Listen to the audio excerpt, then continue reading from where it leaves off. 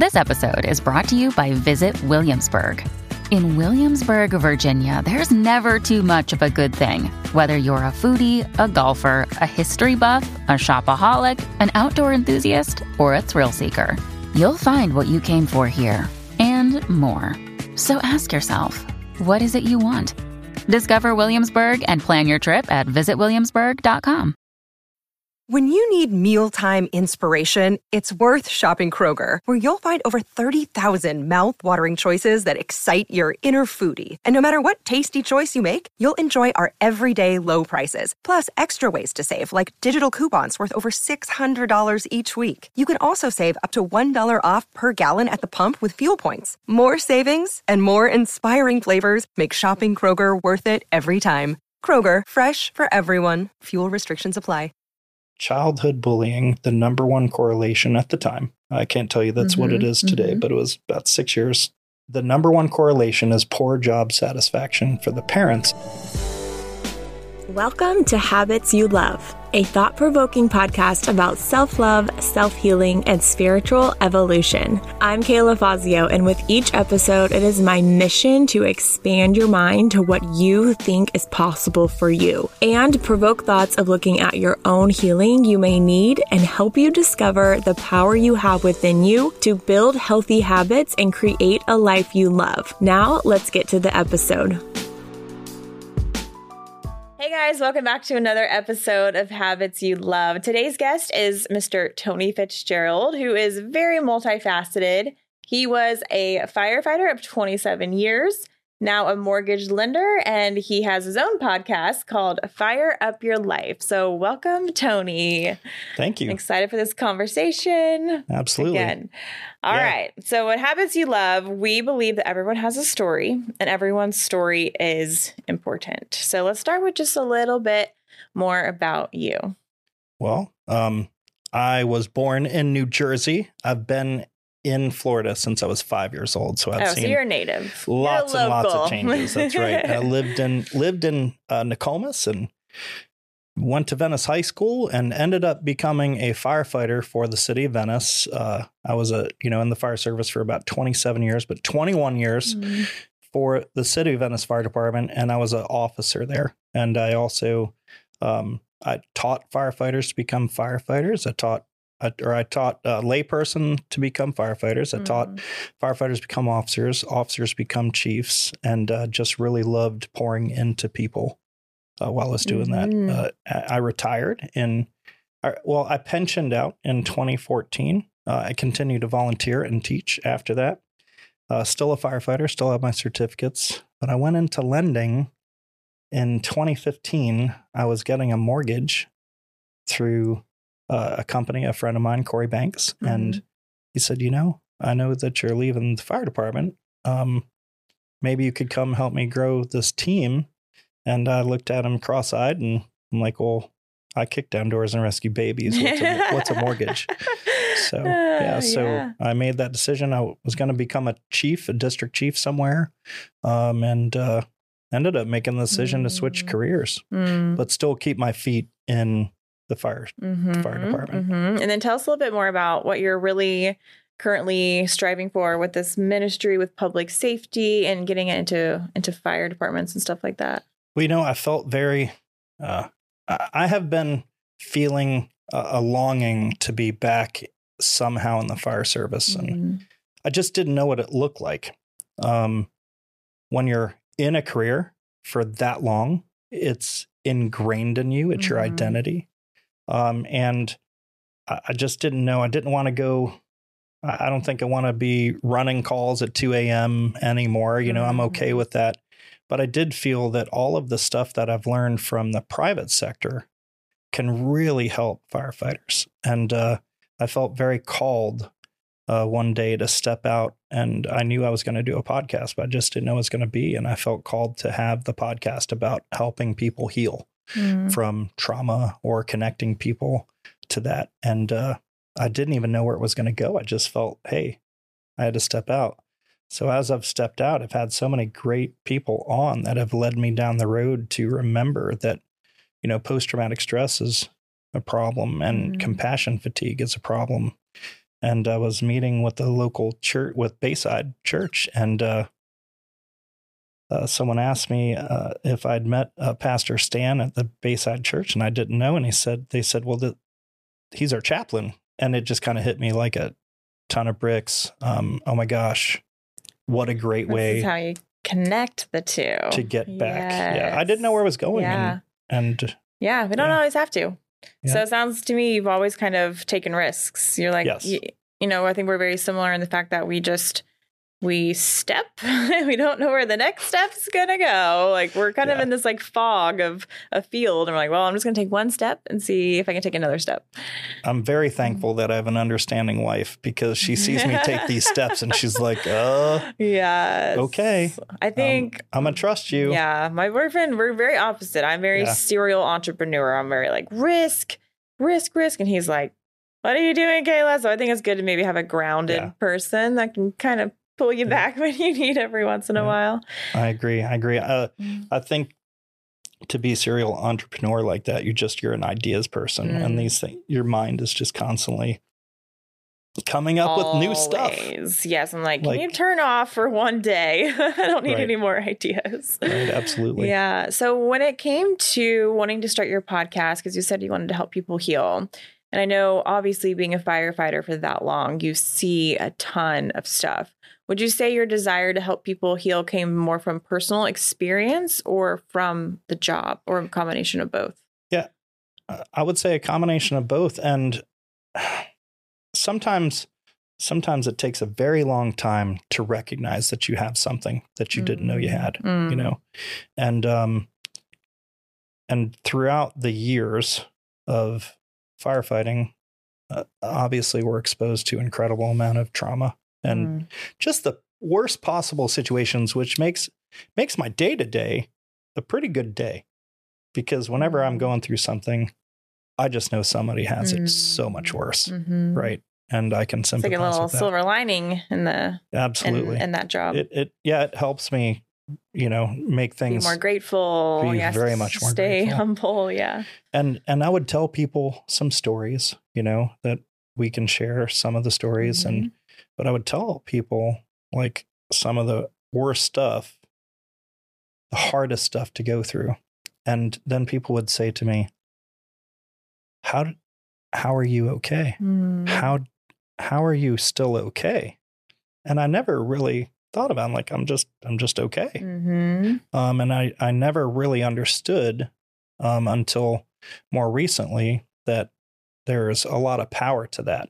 And what I did with myself without knowing is I grew from my traumas. Instead of having massive amount of post-traumatic stress. I had post-traumatic growth, which inspired me to start writing a book, which I had the idea of writing a book for about 2 years, and I finally put the first chapter on this year. Yeah. And now I've got 3 chapters. Your idea came, and sometimes your ideas don't always come to fruition right away, but they're locked in there. It's the imposter syndrome that kept me from writing that book. Who are you to write a book? Who's going to read your book? Yeah. You know, people will when it's out. We just got to finish it now. When a friend of mine said, well, who was Jocko Willink before he wrote a book? You know, I mean, granted, different careers, but it's the same thing. You know, maybe someone's going to really take some powerful stuff out of that. And I say Jocko Willink because I really love his books, and he's, you know, his extreme ownership has really helped me. And, you know, I need to read it. I always reference it, but I actually have never read it. You got to read it. My boyfriend's read it. He kind of tells me stuff, but I know it's extremely important to take extreme ownership. Yeah. So when you said, you know, you always were like, I'm okay. Was that coming from a place of awareness or unawareness? Because I feel like it could go either way. Yeah. It could be like, oh, I'm fine. But like, you're just really disassociated from yourself. Well, that's, you know, is it disassociation? Is it, you know, and I would always sit there and go, when is this going to creep its ugly head and affect my life? You know?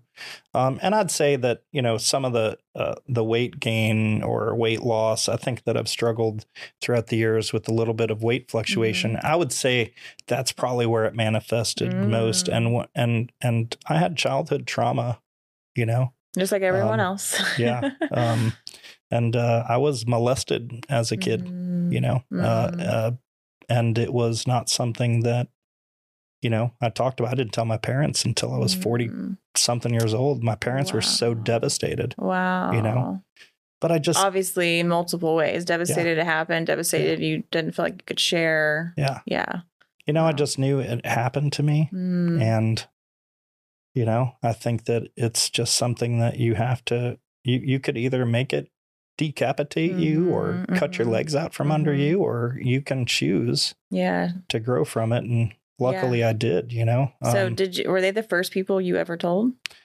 I think I'd told, other very close people to me, but it was never a poor me statement. Yeah. But I think I told my parents mainly because I just wanted them to understand that no matter what's happening, I'm okay. Yeah. Yeah. Like, cause it was probably a struggle that we were all going through at the time. I'm like, listen, I know that you don't know this happened, but it did. And I'm here and I'm okay. Yeah. Would you say you were ever, engaging in toxic, bad habits, behaviors to deal with it? Yeah. At what point in your life? Well, I've always been a rescuer. And most of my relationships were some kind of rescue mission. Right. Yeah. You're a fixer. I'm a fixer, and there wasn't, I say this, I'm maritally challenged. Right. And, I've been married. This is my 4th marriage. Wow. Yeah. And I'm sure that, me needing to fix others, stemmed from that. Right. Yeah. And I'm thankful, that, I met someone that I didn't need to fix. And I really, the difference between these marriages is that God is the central focus of this marriage in our life. And, it doesn't take 2, it takes 3, but previously, it certainly led me into relationships that I should have never been in, but I don't look back at those in a negative light. Yeah. Because I've learned from them. Yeah. And I have 2 children from them. And I've always thought, people have asked, what would you ever do to do it again? I'd have to go put myself in that position again, because I would never want to change the fact that I have 2 amazing kids from it. And I have a stepdaughter from this relationship, and I love kids, and I've been able to influence even, my, I've helped raise a lot of kids. Doesn't mean I'm a great dad, but I'm experienced, right? But, my oldest son, Gavin, from my first marriage, I helped raise his sisters. And we had a tragedy. His sister was hit and run by a drunk driver. When she was 19, she was walking across the street. Oh my God. And hit and run. So that was like, people say, yeah, but it's a stepdaughter. No, I've heard, I'm like, well, no, like, sensitive. Yeah. I remember having to tell Gavin. I remember watching actually his mom tell Gavin on the phone, and I burst out into just, oh my gosh. I was wailing. Yeah. Wailing. That is intense. And my 12-year-old son had to hold me to tell me it was okay. But I was just so devastated that it happened and that he lost us. It was just horrible. Yeah. So not lots, but trauma. Yeah. Everyone goes through trauma. Right. You've clearly chosen paths to where you like to help people in every way. You're firefighting, even your mortgage lending is a way of helping people. Yeah.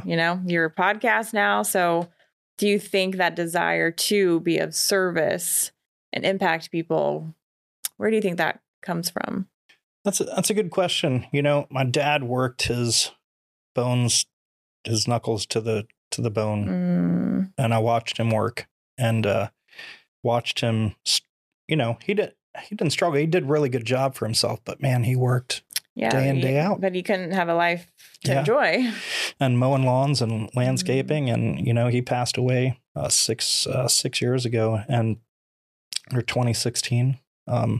It was just watching him as a kid work so hard, and watching my mom work hard, and we had enough, but we had little. We started with very little, and we were never rich. We struggled. Mm-hmm. But I think the first, I didn't know that I wanted to help people until I had signed up to go into the military. I'm like, I don't even know what I'm doing with my life. I signed up to go into the Marine Corps at the time. And I'm like, I have no idea what I'm going to do with my life. I'm like, I got to go do something. I just don't know what. And I know that it's not that. I know that I don't want to do what my dad did. Yeah. I need to find something that has a career and a pension or, retirement.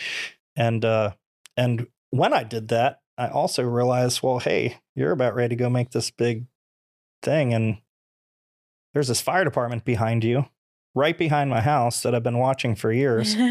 And, maybe you should go volunteer there to go expose yourself to some fears, because, one of the things you'll learn about me is I've had so many different jobs. People probably look at me and go, no, you didn't. No, you didn't. Yeah.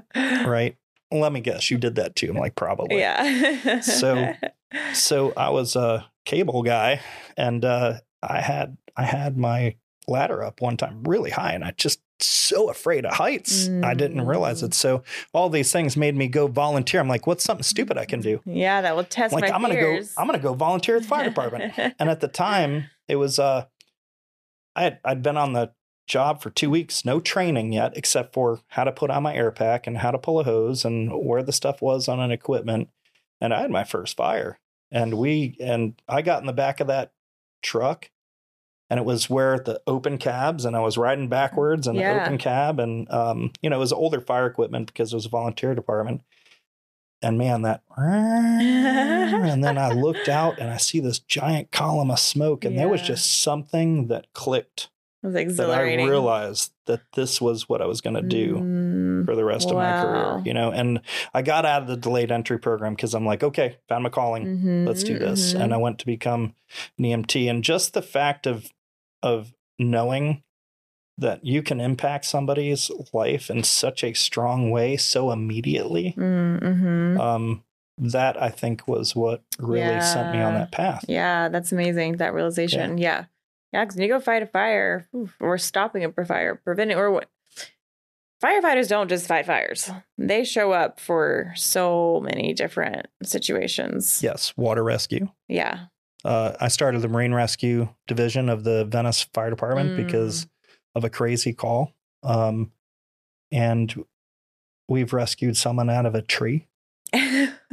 You just wouldn't think. Like a cat out of a tree almost. Yeah, but it was a guy in a tree after a storm. He went up there and he went to go finish cutting down a part of a tree, and that tree hit the power line and it charged the tree. Power line never stopped. But if he had jumped off the tree or climbed down and he touched the ground, he would have died. Really? So he didn't want to move. He was he was using his shirt to try to protect himself from the tree, and the power line never shut down. Oh my gosh. Who are you going to call? Well, you got to call someone to come get you with a long ladder.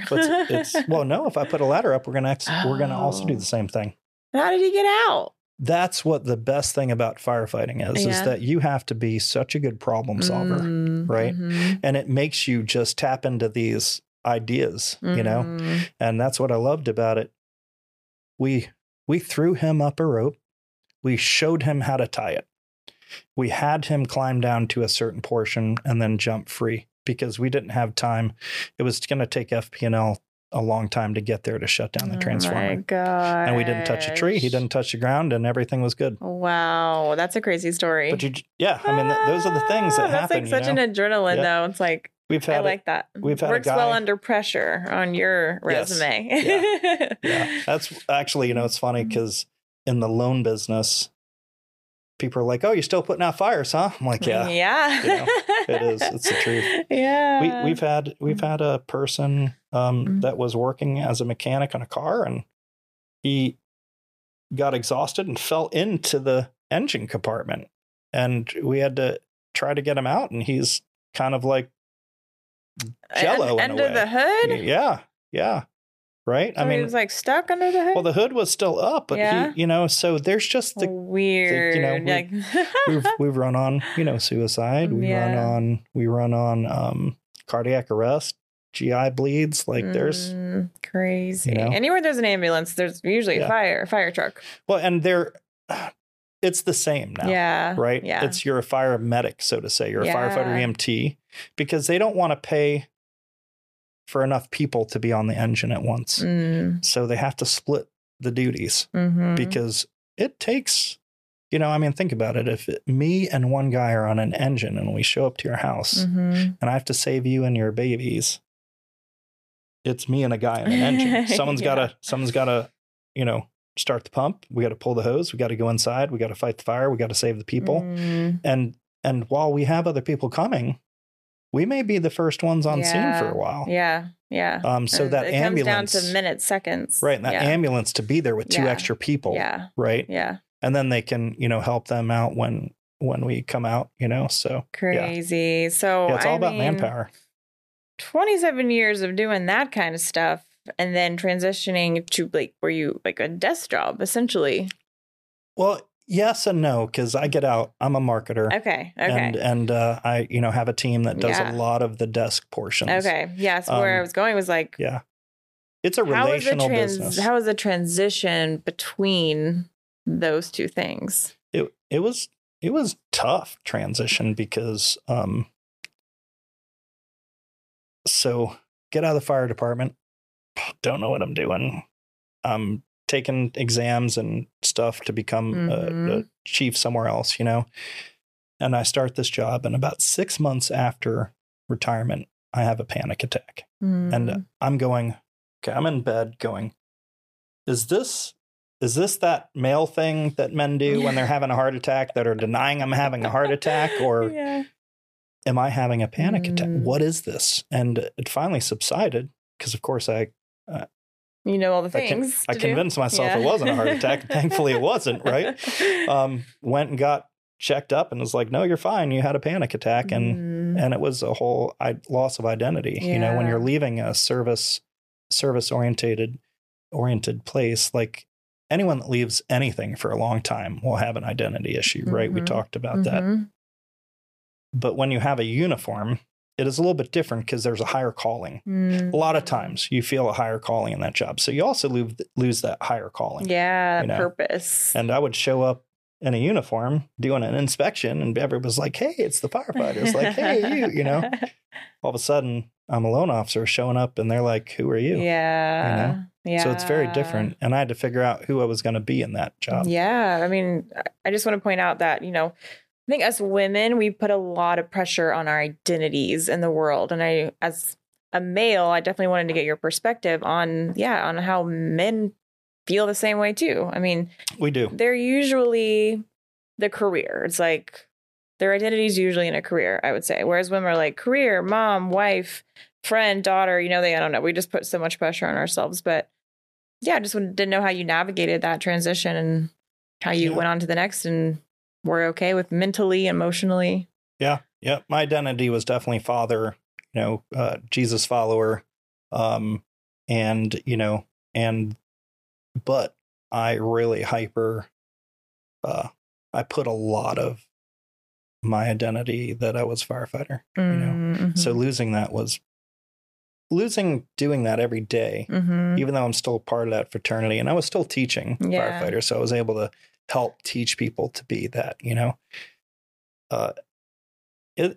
men go through it just as much, and even when, now that women are in careers and like with my wife, she has a full-time career and she also does a good, she loves the house to be clean more than I do. So she does a lot of the cleaning, but it's pressure on me too, because I don't want her to come home and feel like she's alone in that, so I think we all share some of those pressures and identities.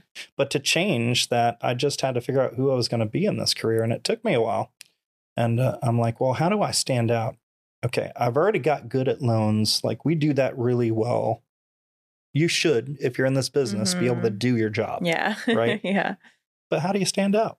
So what I realized is I recreated myself. Which you can do at any time. Yep.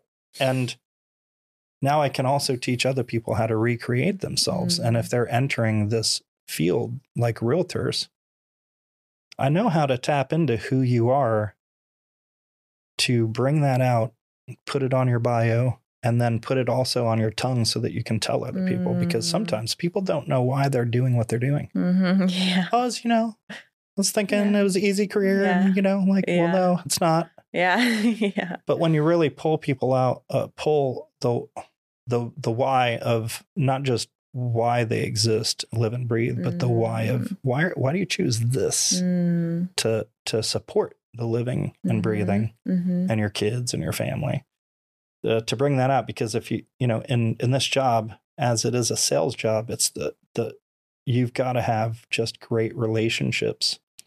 And how can anyone know that you're the right person if you don't even know why you're doing it? Exactly. So that was think you are yourself. It's like you gotta have belief in yourself first. Yeah. So that's what I really thought I brought to the table. So I ended up becoming a John Maxwell performance coach and ended up taking every real estate class that I could learn so that I could teach other people how to do that. There's this statistic that one of my CEOs told me. And childhood bullying, the number one correlation at the time, I can't tell you that's what it is today, but it was about 6 years. I heard this 5 years ago. I heard this. Parent job satisfaction. The busy fall season is right around the corner, and you might be looking for wholesome, convenient meals to get you through those jam-packed days. Factor is America's #1 ready-to-eat meal kit, and they can help you fuel up fast with chef-prepared, dietitian-approved, ready-to-eat meals delivered straight to your door. You'll save time, eat healthy, and stay on track with your goals. Whether you're looking for calorie-conscious options or needing an extra boost to support your wellness goals and feel your best for the rest of the summer, you can choose from 34 plus weekly meals ready to eat in 2 minutes. With Factor, you can skip the extra trip to the grocery store and the chopping, the prepping, and the cleaning up too, while still getting the flavor and nutritional quality you need. Head to factormeals.com/habits50 and use code habits50 to get 50% off your order. That's code habits50 at factormeals.com/habits50 to get 50% off. The number one correlation is poor job satisfaction for the parents. And we can paint that picture. You come home, you're unhappy with your job, and maybe you're not terribly treating your children wrong, but it's enough. Oh, so you mean parent-child bullying? No. Or now that kid is neglected or hurt, and he goes and bullies other or she. Oh, okay. They go he's and the bully. bullier, Right. or she. Yeah. So parents of bullies, the number one correlation is the parent's job satisfaction. Wow. And I'm like, bing, bing, bing, bing. That bing. makes sense. And to me, I'm like, well, you know what? I can help with that. Because I know at the time, I know a lot of unhappy realtors, Yeah. and I can't tell you that their kids are being bullies, but I can tell you that if I know that this down here, if I can work over here, I can't ever tell you if it's ever corrected anything. Right. But if I know that there's a problem caused by something, I'm certainly going to try to tackle it. Start at the root. Yeah. So my job was, I felt my new job was, I did pre-approvals and I did loans. My job was to pour into people in the real estate industry or the loan industry to help them be really good at this and be happy in this job. I love that you take everything one step deeper. You know what I mean? Everything you do, you're like, I'm not just a loan officer. How else can I find a way to make this even more empowering? You know what I mean? So that's really cool. I like that you do that. You bring that up. When I started firefighting, I was 90. It was 92, 93. I was at my career, or 91. I started 93. I started with City of Venice. And while there were computers, it's not like there were everywhere today. There was just, we didn't have them in high school.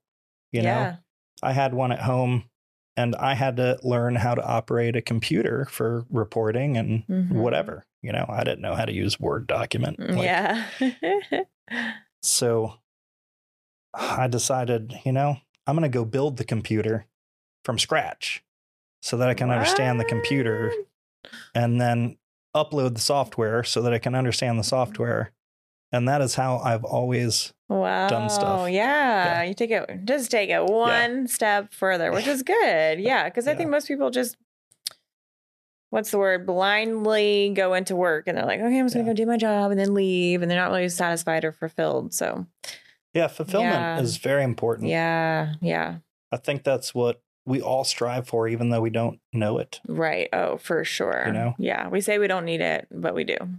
And I saw this thing that I think you'd like to, I can't remember the guy, but there's a TED Talk on ADD.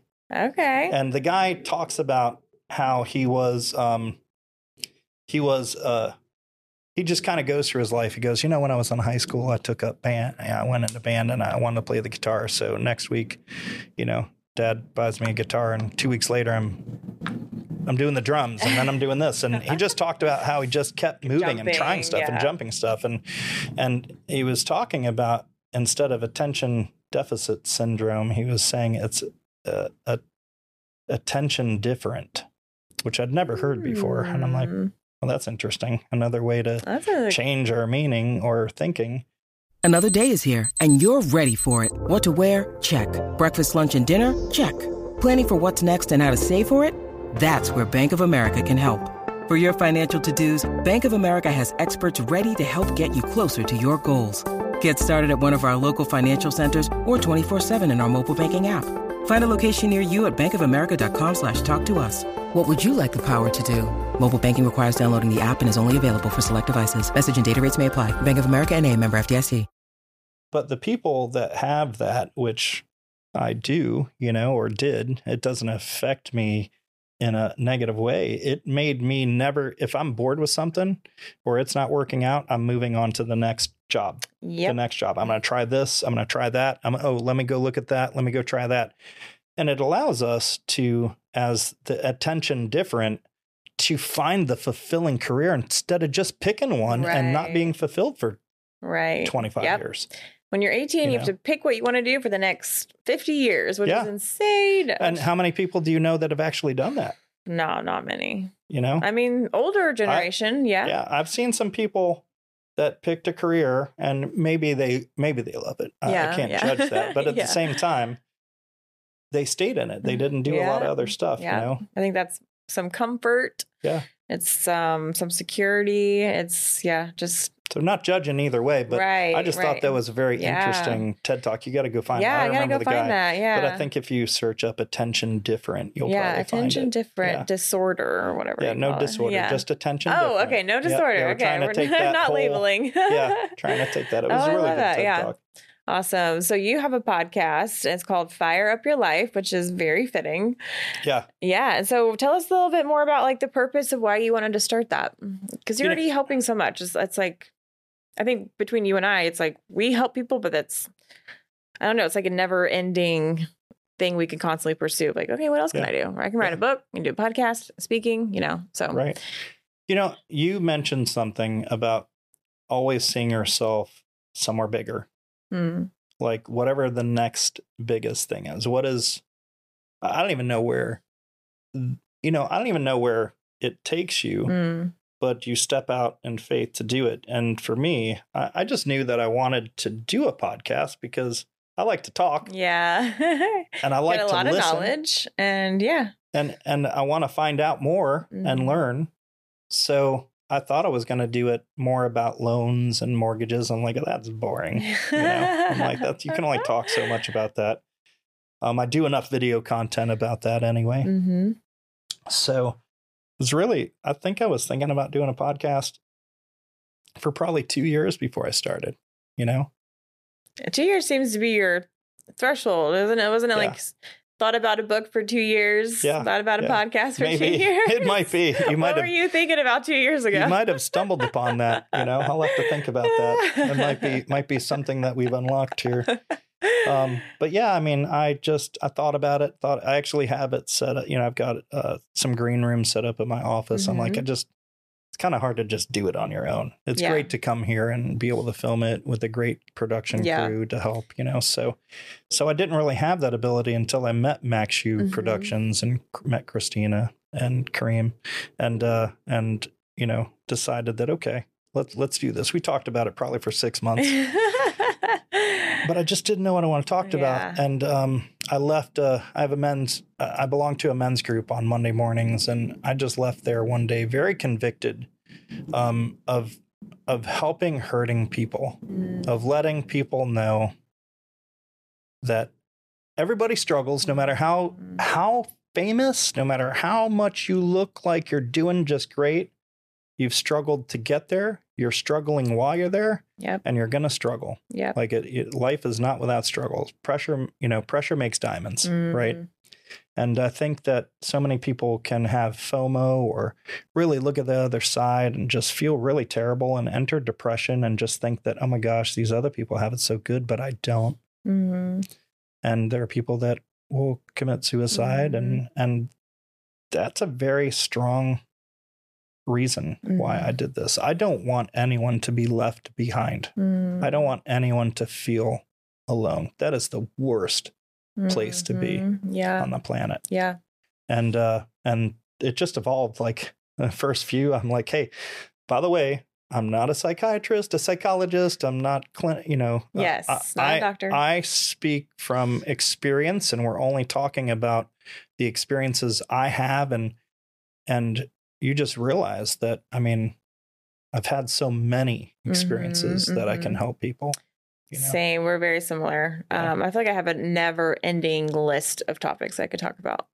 And it was, and like you said, I do have that disclaimer in my podcast. So I'm like, I'm not a doctor or a therapist. It's just based on my own research. Yeah. And what I talk about is my own opinion and my own experience. Yeah. But like you said, you didn't really know what you're going to talk about. And same. I knew I had so much stuff in my brain. So what I did is the first 10 episodes of my podcast is I just shared my story. It was kind of like an audio book. I was like, I literally put it in chapters. It was like chapter 1, and I did 10 chapters of my life. And then from there, honestly, I could pick pieces out and be like, okay, that's like a topic I can actually go deeper on. And then episodes started to be more of solo episodes, but about topics of things that I went through. Like I said, we talked about imposter syndrome, self-sabotage, people pleasing. And then, guests started coming out of nowhere, started meeting people. I was like, oh my God, you'd be great at guests on my podcast. And now I have like a never ending list of guests that I can pick from. So it's really cool. It's just, you just got to start, honestly. Yeah, absolutely. Yeah. You had a great presentation, you had a great event, and that's, something that I was asked to share, but it's true. Do it. Yeah. Start. Yeah. Don't be afraid. Don't let that imposter syndrome hold you back. Who am I to have a book? Who am I to write it? Who am I to write a book or have a podcast? Who are any of those other people that have it? That's right. Right. Have you taken your 10 episodes and transcribe and put them into writing and turn? I am gonna write a book. You should. Maybe 2 years from now. Yeah. No, you should just have someone take and listen to them and put it to paper and take those topics that you have, and put it in there. Oh yeah, no, definitely. I have so many books in my mind. Like, that's my next. So once I get the podcast kind of rolling, I'm like, okay, the next thing is a book for sure. I'm there with you, because it's like, oh my gosh, how do I just focus these ideas into one thing that we can complete? Yeah. So what kind of people do you have on your podcast? So I have, it's a faith-based podcast. I try to have people of faith on there, and it doesn't matter so much what faith. I'm Christian. I'm a Jesus follower, and mostly it's that. But I think that it's super important, because while people put their identity in themselves or in what they do, like, I mean, it's pretty good to have an identity of being a loved someone who, my identity is that God loves me, right? Yeah. That's a huge identity. So I look at people who have, are doing something good or helping somebody. I've had, Hallie on from No Blues News. She actually did my first interview because I just knew she would be a great interviewer for me, and my first podcast was me. Yeah. To kind of describe what this is all Oh, going to so be she about. interviewed you for your podcast. That's cool. So she interviewed me on my first Yeah. episode. It was kind of, hey, this is what I'm going to do. Yeah. And I've had someone who had a journey from military that battled, weight and ended up becoming a great fitness coach and can just help people there.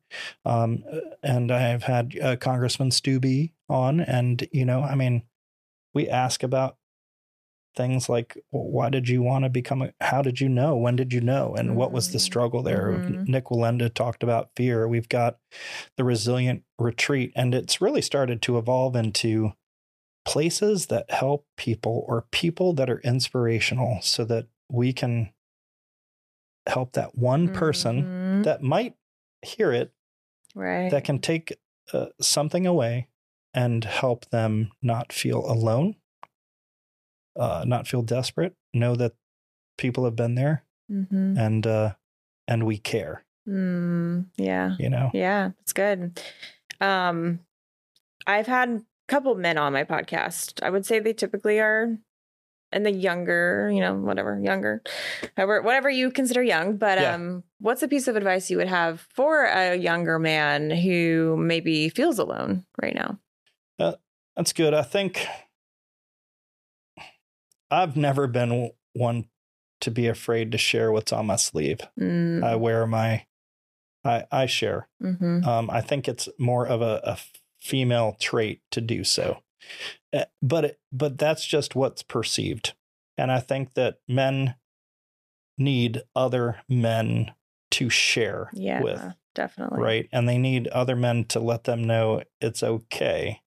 Like, we've got you. Brotherhood is a very important thing, and to bottle up. I think a lot of men practice this bottling up. I think women can too. Oh yeah, women can too. It's just that they just do it for different reasons. They're expected to not cry. They're expected to not have emotions. They're expected to be the strong one all the time. And sometimes we're not. And you know what? It's okay. It's we still have to be a man. Right. We still have to be strong. We have to do the hard things. So don't, Jordan Peterson. Do you know Jordan Peterson? I love him. Yeah.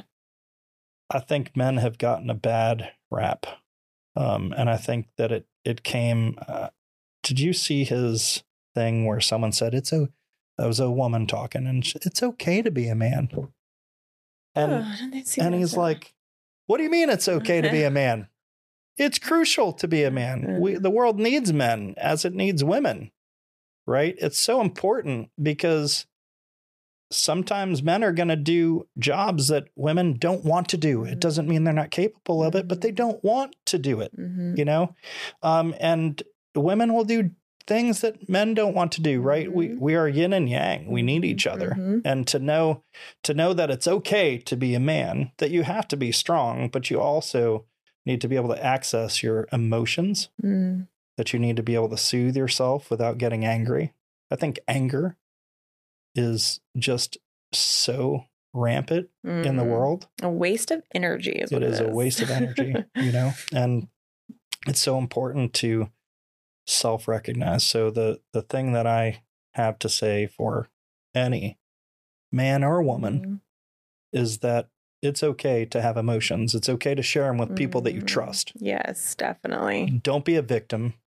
Fight through it. Be strong and share, but be open. Yeah, I love that you said you always shared. I think that's so powerful because it's like, to me, I just see you as like so light and airy whenever you share, because you don't weigh yourself down by everything you're carrying in your freaking body and your mind. Yeah.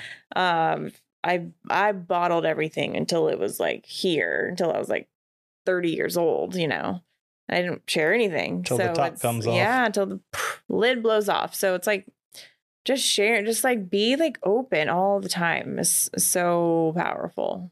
And even today, I still tend to take a lot on the shoulders and not share some of the struggles with my wife. Yeah, because of course, I want everyone to feel hey, we got this, but we do. And she recognizes that, and she'll tell me, hey, we're in this together. And you need that friend, and you need that person in your relationship in your life that's going to say that to you. Yeah, definitely. Yeah. Throughout your life, what has been something you really, what am I saying? Like correlate, or I don't know the word, correlate to like your strength and like how you've gotten through things. And I don't know. I can't think of the word. No, that's a good question. And I'm going to tell you it's faith. Okay. And I didn't even know it was faith because I grew up Catholic, and I just always knew about Jesus and always knew about God. And like I grew up like that. I didn't know, when you grow up like that, right? Just like you grow up where there's not emotions in your house and you don't know emotion, right? You don't know something's different. You don't know people don't know. Yeah. You don't know what you don't know. That there was, right? So for me, I don't know. I wouldn't say take it for granted, but it was something that was just always in the background, right? And when I started going through the traumas of the fire department, for instance, I knew that somehow, whether it was experiencing so many, it's spiritual. Whether I experienced so many deaths, passings of people, I became to know what someone needed to hear to pass on. Wow. Right. Yeah. And it's extreme empathy, and I will call it a gift from God. And you just don't know what's happening until you're like, did that really just happen? You're like, oh, that's just a coincidence. It's very easy to pass things that really are spiritual or with the coincidence, as coincidence, right? And I would just know different situations that, here's a woman, she's 90 years old, she's 90 pounds, 80 pounds, and, she's suffering, and as she's not necessarily dying right there, but she's suffering, and we need to transport her. And a lot of people just take the sheets up, put her on a bed, and it's very clinical, and I just knew right away, like, this woman needs contact. And I'm like, guys, step aside. And, I was always big, strong, and I just grabbed her up and lifted her like a man would carry a woman. And I turned her over and I put her on the bed. And she says, I haven't been picked up like that since I was 20 years old. Oh, and it just heals people. And it wasn't a nasal cannula. It wasn't an IV. It was the contact, the touch. Doing something that they hadn't had happen in such a long time. And those are the things that you can't teach in Fire Academy. And that was what I loved to teach in Fire Academy. Everyone can teach you how to tie a rope or climb a ladder or, do that stuff. But I wanted to teach people how to be a person. Who are you supposed to be here? Right. And so we, there's been times where, somebody would need to pass, and I would ask them if they're afraid, and they would say yes. And I would hold their hand and I would just say, it's okay. You've done good. I'm here with you. You're not alone. Wow. And sometimes they would go, and I got the opportunity to be a stand-in for so many families while their loved ones were dying and died without them there. And a lot of people, again, would sit there and go, well, poor me. I was exposed to all that. Why was I the person? Why did it have to happen to me? And to answer your question is, it took me a very long time to realize that I knew God had me there at those moments to be that person for that family right there, to be the stand-in when their family couldn't be there, to love and care for that person and not just stick them with an IV or give them a face mask, and like, then I realized that faith had always been there every step of the way. And I could sit there, it was like dominoes, just could see my whole life, behind me. Yep. I feel the exact same. Yeah. Like you said, in the beginning, you might take it for granted, or you don't you're not aware if that's really what's happening. But Yeah. if you talk to my grandma, man, she will tell you, she's like, your steps are ordered by the Lord. And she's like, Yeah. she loves when I update her on my life, because she could see everything happening from like a different perspective, different lens than I do. And I'm like, oh yeah, that happened. She was like, oh my God, you not realize? And I was like, oh yeah, that makes sense. My boyfriend calls, he says, coincidences are just God's way of staying anonymous. So Yeah. And you know, there probably isn't really a coincidence, you know. Right. I don't believe in coincidences. Yeah. And you know, we talked about that manifestation, you know, of these. You have a thought, you have a path, and you know, God will bring you to that path, right? And people can call it the universe and call it, hey, I put it out there for the universe. Well, I mean, if you're going to believe in that, you might as well believe that God did it, you know? And yeah. Oh, that is a good zinger to end on. That is great. Absolutely. Awesome. Well, tell people how they can find you, your podcast, anything that they need to know about you. Where can we find it? Well, my podcast is on Spotify, YouTube, and Facebook. It is Fire Up Your Life. You can search it by Fire Up Your Life or Fire Up Your Life with Tony Fitzgerald. I don't have a website for it yet. We're in development. It will be Fire Up Your Life with Tony Fitzgerald.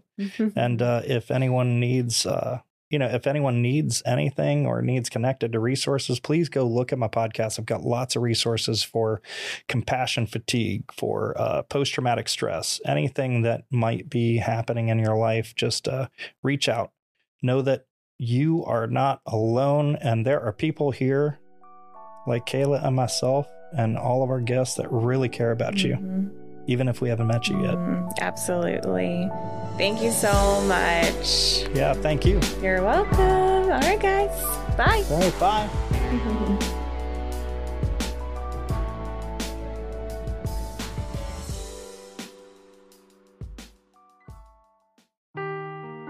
Seeking the truth never gets old. Introducing June's Journey, the free-to-play mobile game that will immerse you in a thrilling murder mystery. Join June Parker as she uncovers hidden objects and clues to solve her sister's death in a beautifully illustrated world set in the Roaring '20s. With new chapters added every week, the excitement never ends. Download June's Journey now on your Android or iOS device, or play on PC through Facebook Games.